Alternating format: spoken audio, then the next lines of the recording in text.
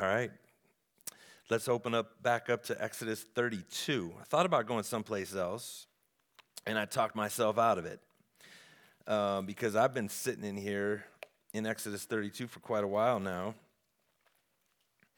and there were two things that really weighed on me and that are very obvious in the text, and we're going to look at the second one tonight. So let's just read it. I'll read it for us. In Exodus chapter 32, verse 1, it says, "When the people saw that Moses delayed to come down from the mountain, the people gathered themselves together to Aaron and said to him, 'Get up, make us gods who shall go before us. As for this Moses, the man who brought us up out of the land of Egypt, we don't know what's become of him.' So Aaron said to them, 'Take off the rings of gold that are in the ears of your wives, your sons, and your daughters, and bring them to me.' So all the people took off all the rings of gold that were in their ears and brought them to Aaron. And he received the gold from their hand and fashioned it with a graving tool and made a golden calf. And they said, 'These are your gods, O Israel, who brought you up out of the land of Egypt.'" Just completely made that up. When Aaron saw this, he built an altar before it. And Aaron made proclamation and said, "Tomorrow shall be a feast to the Lord." And they rose up early the next day and offered burnt offerings and brought peace offerings. And the people sat down to eat and drink and rose up to play. They just had a big college bash, okay, in celebration of this idol. So they literally requested, and remember, I actually enjoyed going through that whole lead up from Exodus 7 all the way up to 20, where we started through the end of 19. I mean, they had these amazing interventions of God along the way that some people literally saw. And again, the nation of Israel is big at this time. Some people literally saw these things happen, but everybody knew that these things had happened, okay? Amazing things that have never happened in the history of humanity, or at least haven't been recorded. They got to experience them. And yet, when they were put in a position where they had to wait for God, they wound up taking matters into their own hands and created a new God and just like made the whole story up. They just changed it. They just changed history. And they made a God that they could see. We talked about that yesterday, why they would do it. They fashioned an image that they understood, made an animal, one they could derive some sort of mental energy or satisfaction from. You know, they could put their energies on this thing that they could see, whatever good that was going to do. And they could celebrate it. It says they ate and they drank, they caroused. It was, like I said the other day, it was not, they were having an orgy. Can I say that at Hume Lake? I mean, they were literally, it was like a sex party with food and drink, and if you look up that word play, it was more than just we're going to have a good time. So it got like nuts, okay? Crazy. They wanted an idol in their own image so they could use it to satisfy their own desires, like just total crash and burn from where they had just been. So I think, again, it's so easy to judge them, and we see these moments, and you know, they get preached against, and how could they do this? And I think about, when I was reading this, I was thinking about 1 Kings chapter 18. Okay, you know what's going on in there? There's a bunch of chapters in there about Elijah. And there's this moment where Elijah and Ahab are going at it. I'll give you this real quick. You know, Ahab is this evil guy in Israel, and he does not like God's man, Elijah. And God brings about this drought that happens. Rain's not coming down. And so when rain doesn't come down, crops don't grow, animals can't drink. So now there's a famine, okay? And Ahab knows that it's got something to do with Elijah and the God that he serves. And so they're going head to head. Like Ahab is very bothered by Elijah because he's meddling with things. And the people are doing very similar to what was going on here in Exodus chapter 32. The people, some of them are still praying to God, but at the same time, they're praying to these Baal gods.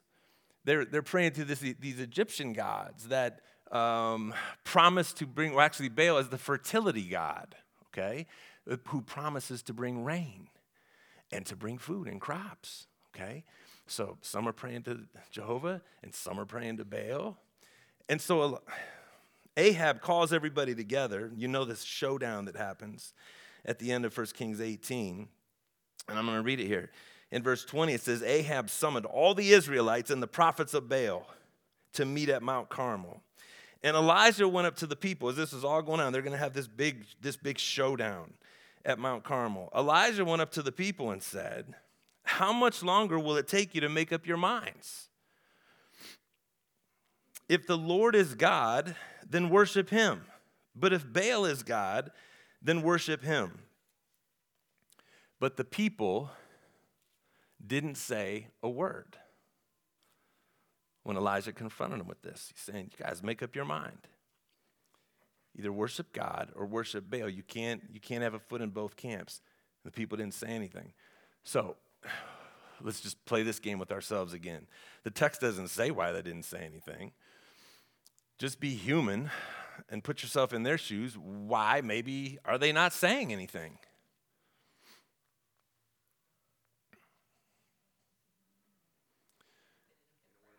Say things out loud. Say. Okay, they might just want to go along with the crowd. They don't want to be wrong. What do you mean by that? They know they're wrong. Like they agree with, it's Elijah, right? They agree with Elijah and they don't want to admit it. Okay. Could be. What else? I think I heard somebody else say something over there.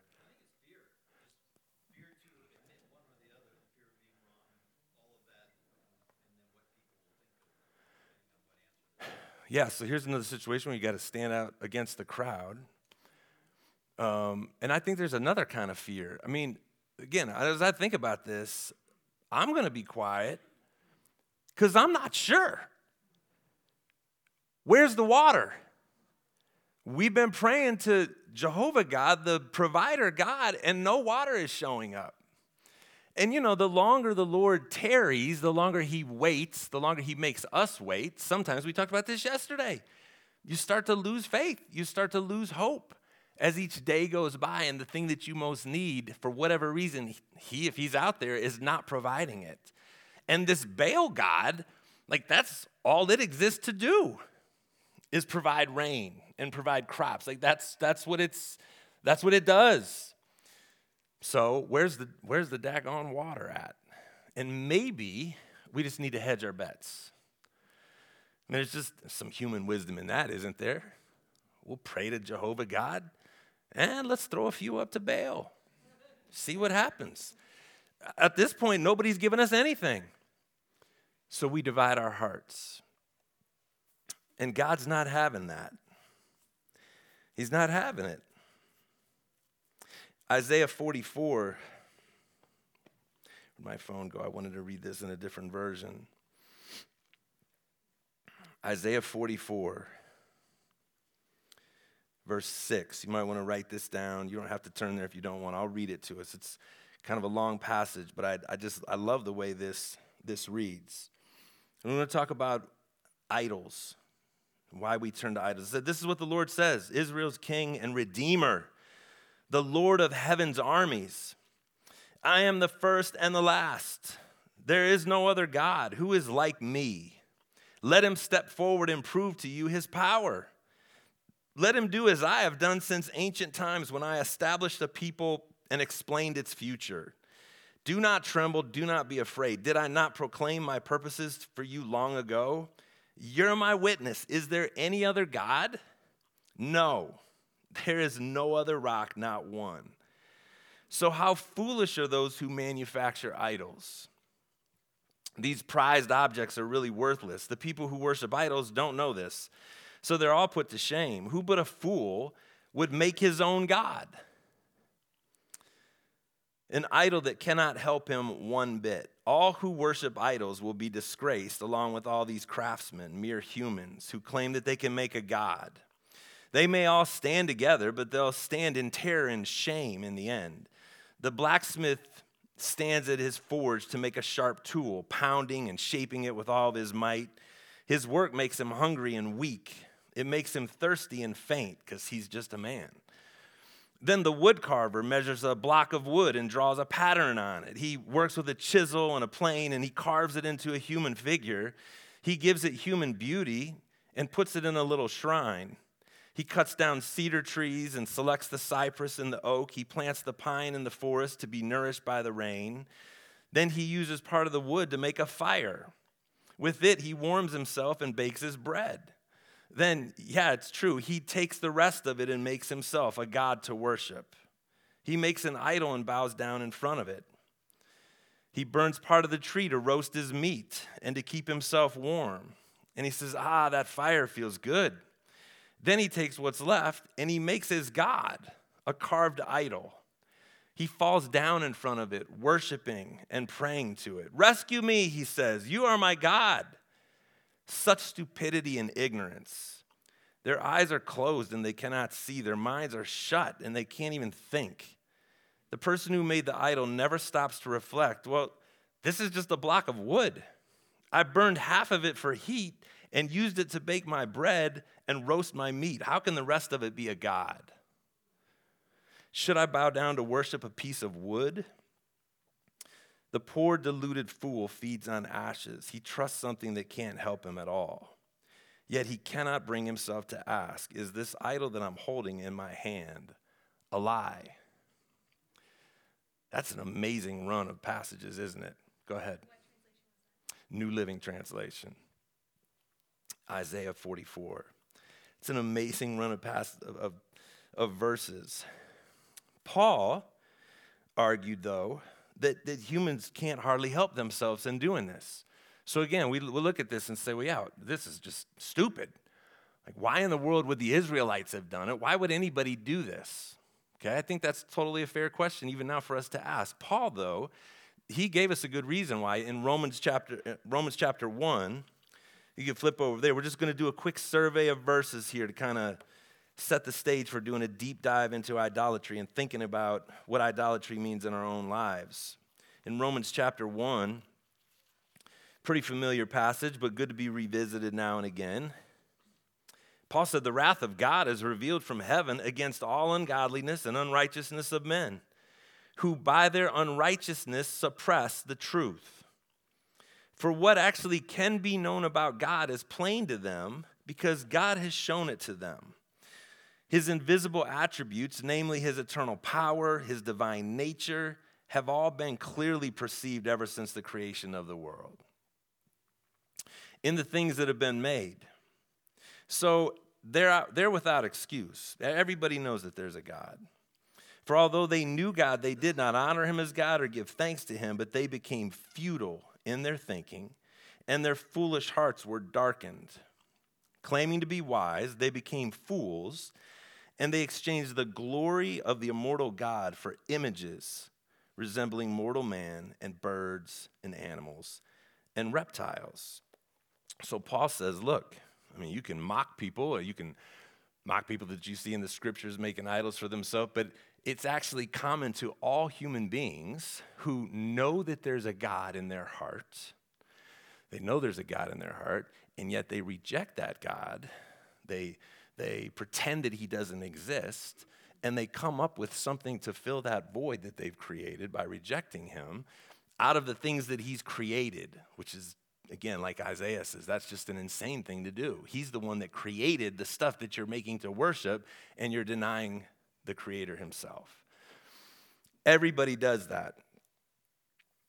And it has great consequences. Now, it gets a lot messier, though, when his own people who claim to know him do it. I was thinking about this again this afternoon. I mean, it's one thing, and again, what Paul is saying in Romans is that everybody is condemned under that. But once you come out of that and you put your faith in Jesus, and you're an Israelite, and you're having these encounters directly with the living God, it's like that's almost a whole nother level of crazy. To reject what we know, to reject what we've experienced, and turn back to things that are not going to be able to save us. Little g gods. I wrote to myself earlier that when it comes to talk of idols and idolatry, we can read a passage like this and excuse ourselves sometimes from the discussion, especially as Americans. I don't know if everybody in here is an American. I can't really see very well even to the back of the room, but I'm just going to pretend everybody in here is an American. And as Americans, we don't make little idols that we bow down to. Like, we don't do good at bowing down to anybody, right? These colors don't run. Isn't that right? That'll be out here in a couple weeks, right? We have a pride about ourselves, and we don't bow to things, and yet, and again, I'm saying this after 30 years of doing ministry and just paying attention to our culture. In some ways, Americans are maybe some of the most susceptible people on earth to idolatry, because we're so uncomfortable with talking about the spiritual side of life. It's such an unfamiliar conversation. I'm not so much talking about church people, but I'm just saying in general, we don't feel comfortable talking about the spirit side of life. But we're gonna come up with something to bow down to. We're gonna come up with something to fill the void. We have to. And as it turns out, we do a great job. We live in a culture that specializes in idol making. I mean, we're wildly successful at developing things to fill our heart. So, a couple more verses that I just want to look at as we're thinking about this, and then, like I said, we'll ask, what exactly does this mean for us? You remember in Exodus 20, God said, "You shall have no other gods before me." Remember, we read that yesterday. This is the very first thing he said. Don't have any other gods before me. That's where we're going to start. Don't make for yourself an idol, or any likeness of what is in heaven above, or on the earth beneath, or in the water under the earth. You shall not worship them or serve them, for I, the Lord your God, am a jealous God. We're going to talk about that in a second. Psalm 96 says, "Great is the Lord and greatly to be praised. He's to be feared above all gods. For all the gods of the people are idols, but the Lord made the heavens. Splendor and majesty are before him, strength and beauty are in his sanctuary." So all over the place in the Bible are passages like Psalm 96 that are saying the stuff that people bow down to will never be able to save them. It's part of the creation. God made the heavens, the God that we're talking about. He's the one that made everything and set it all in motion. Jeremiah 2, this is God speaking. He says, "Has a nation changed gods when they were not gods? But my people have changed their glory for that which does not profit. Be appalled, O heavens, at this, and shudder. Be very desolate, declares the Lord." Get this. "For my people have committed two evils. One, they have forsaken me, the fountain of living waters, so that, two, they could hew for themselves or cut out for themselves cisterns, broken cisterns that can hold no water." And really, this winds up being the story of the whole Bible. Really, maybe all of humanity for all time, that the two things that we do as human beings is we reject God in all sorts of different kinds of ways, and then we turn around and we try to come up with a God that'll fill that void for ourselves. We reject the living water and try to create some other kind of water to satisfy ourselves. So what's wrong with that? Here's one of the things that I just want to put on the table for us. Because sometimes I think, even as I was reading it, sometimes there's this severity almost to these passages. And there is a severity. In fact, when you reject God, when you see what happened with Baal and Elijah, everybody wound up getting killed. A whole bunch of people did. Couldn't make up their mind about which way they wanted to go, so God made it up for them. If we finish the text in Exodus 32, a whole bunch of people wound up getting killed. That's severe, okay, for their choice to bow down to idols and disrespect God. But there's another way to read these passages too, in the sense that the reason why God is angry about it is because he's jealous for us. He loves us and wants to be in relationship with us, right? That's kind of built into the whole story that we've signed up for. And so anytime that we turn away from this relationship, can I say it hurts him? It hurts the heart of God in some way that we reject him, that we turn away from him. And he's jealous for us. My friend Eric Thomas, who's teaching over in Ponderosa, who I hope is going to be here, by the way, Thursday night when we do Q&A. So we'll do Q&A with both Eric and I. If he'll remember, I tell him every single day, and it's like it's brand new to him that I haven't brought it up yet. So we'll see if it sticks on Thursday. But he wrote a book, and I love this, just the title alone, called Godly Jealousy, A Theology of Intolerant Love. Godly jealousy, a theology of intolerant love. That when it comes to some things, their intolerance really is a good thing. Jealousy really is a good word. In fact, what Eric's doing in his book is he's saying, we think jealousy and envy are the same thing. Envy is when you want something that doesn't belong to you. Jealousy is when you want something back that does belong to you. It's something that you're in rightful relationship with that's been taken away or been stolen or there's been a betrayal that's taken place. And God has a jealousy towards us who says, when you turn away from me, because this is how it always turns out, and you turn to other things, it always goes bad. Always. And I love you enough to keep begging you to not do that. Don't turn away from me. Wait. For me, again, that's why these two things go together so well. Wait for me and let me show you my power. Let me use your life to show you my glory, right? And little miracles that we know can't be attributed to anything other than an intervention of God. He wants that to be our life.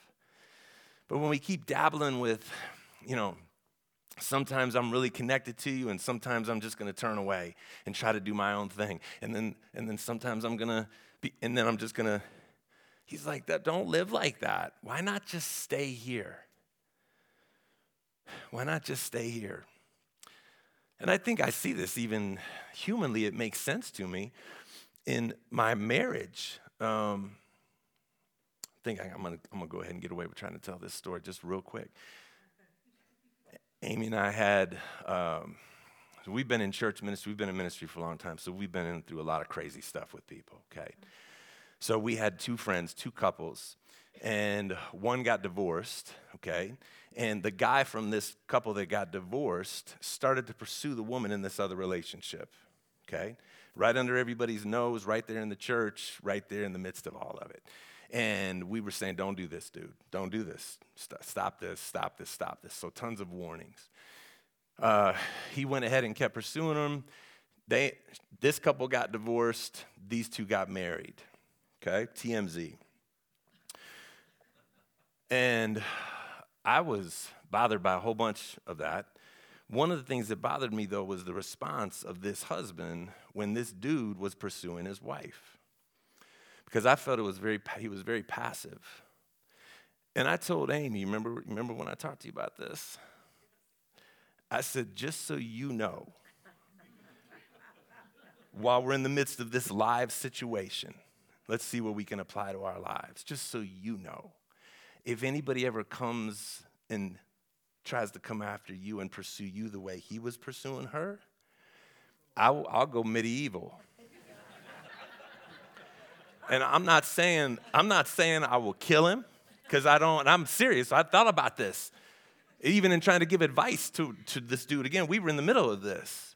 I'm not saying I would kill him, because I don't believe that I can do that before the Lord, and I don't want to go to prison. But I will haunt you, because you're my wife. I will make his life miserable. Okay, and she knows I will do it too, because I have problems letting things go. I'm jealous. I adore her.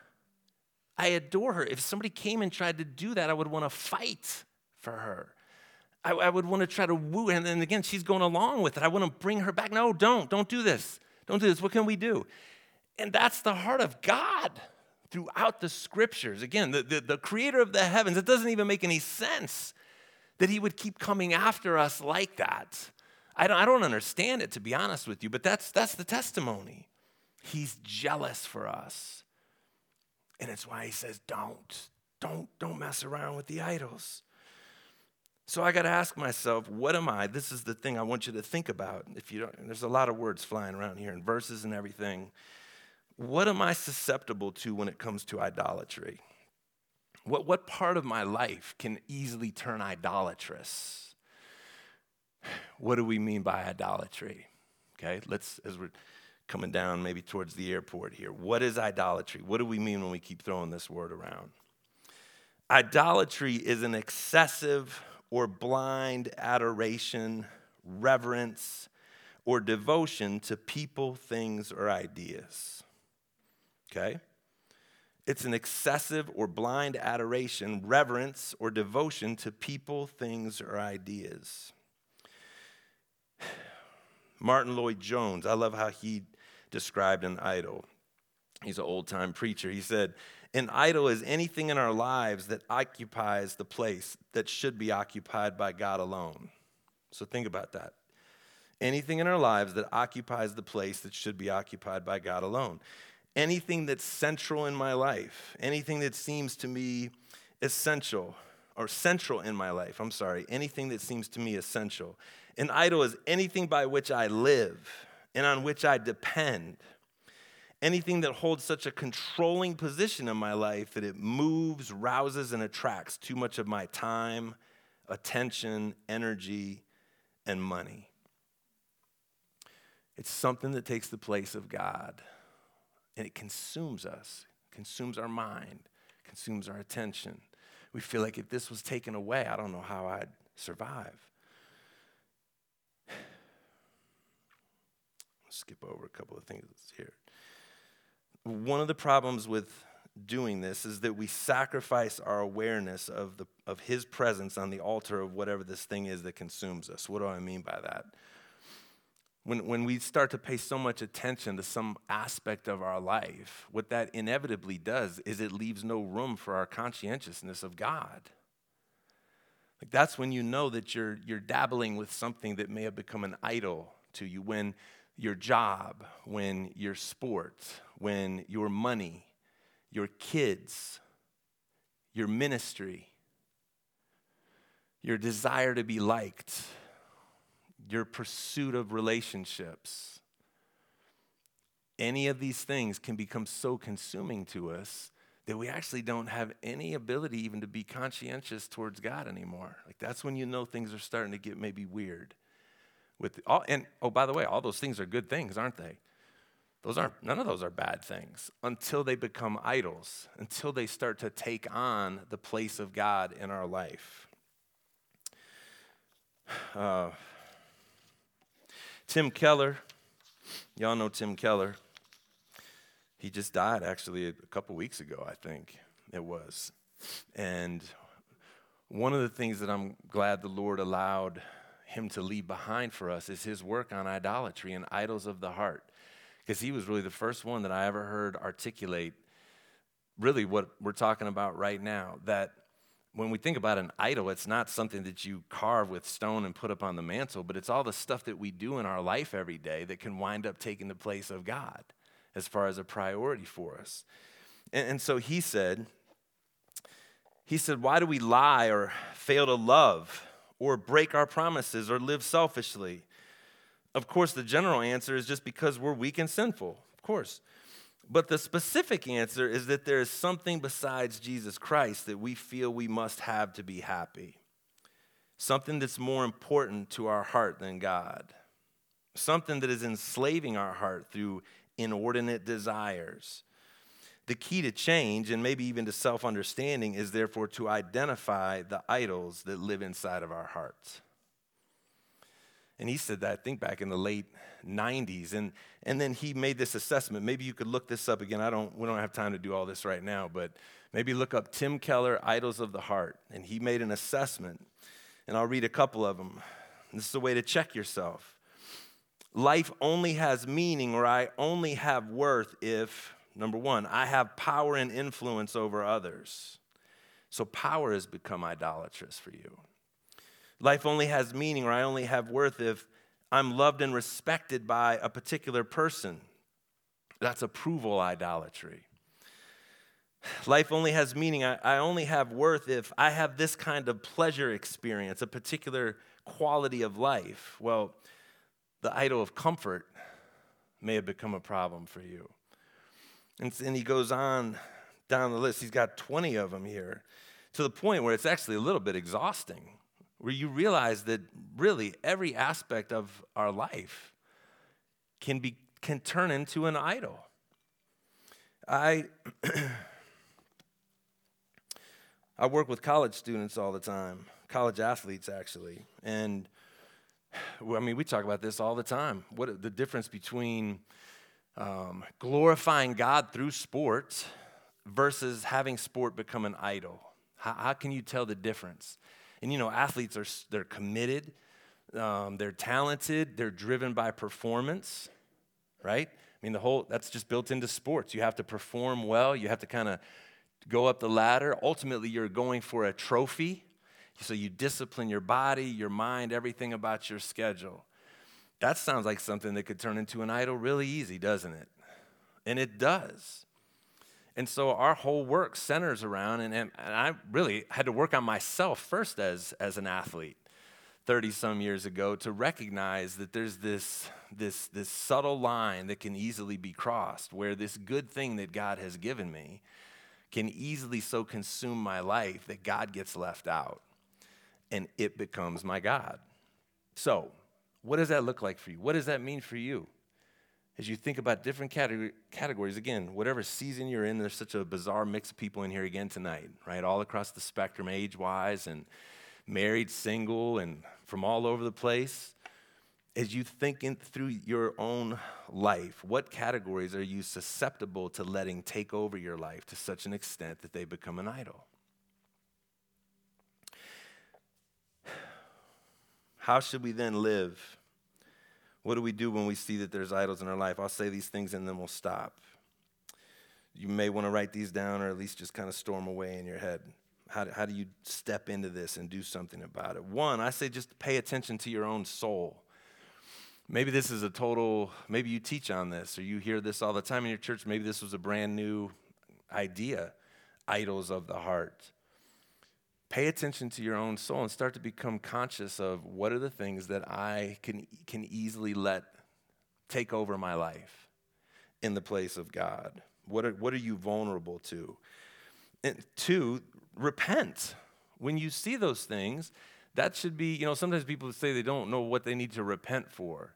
I bet if you start thinking along these lines of what is it that I let sometimes crowd God out, those things can always be repented for, which just means to turn away from it and to release it, to let it go, to at least mentally say, I don't want this thing to be in the place of God anymore. And then three, then, to ask God to fill that space back up. God, I see what sport has become in my life or whatever you're going to fill in the blank with. Would you come in and fill that space up? The needs that I'm trying to get met through this thing, the desires that I'm seeking to get met through this thing, would you come in and become real to me and take the place of those things? 4, I said to get accountability, to start having these kinds of conversations with friends and people that are in your church. Again, I know we're not very connected, and this is one of the reasons that's a real problem. It's just maybe not having people to have these kinds of conversations with. But there's something about being able, and I do this with guy friends of mine, where we talk openly about things that we're feeling that are starting to consume our life, or that we're in danger of letting become something more than they should be.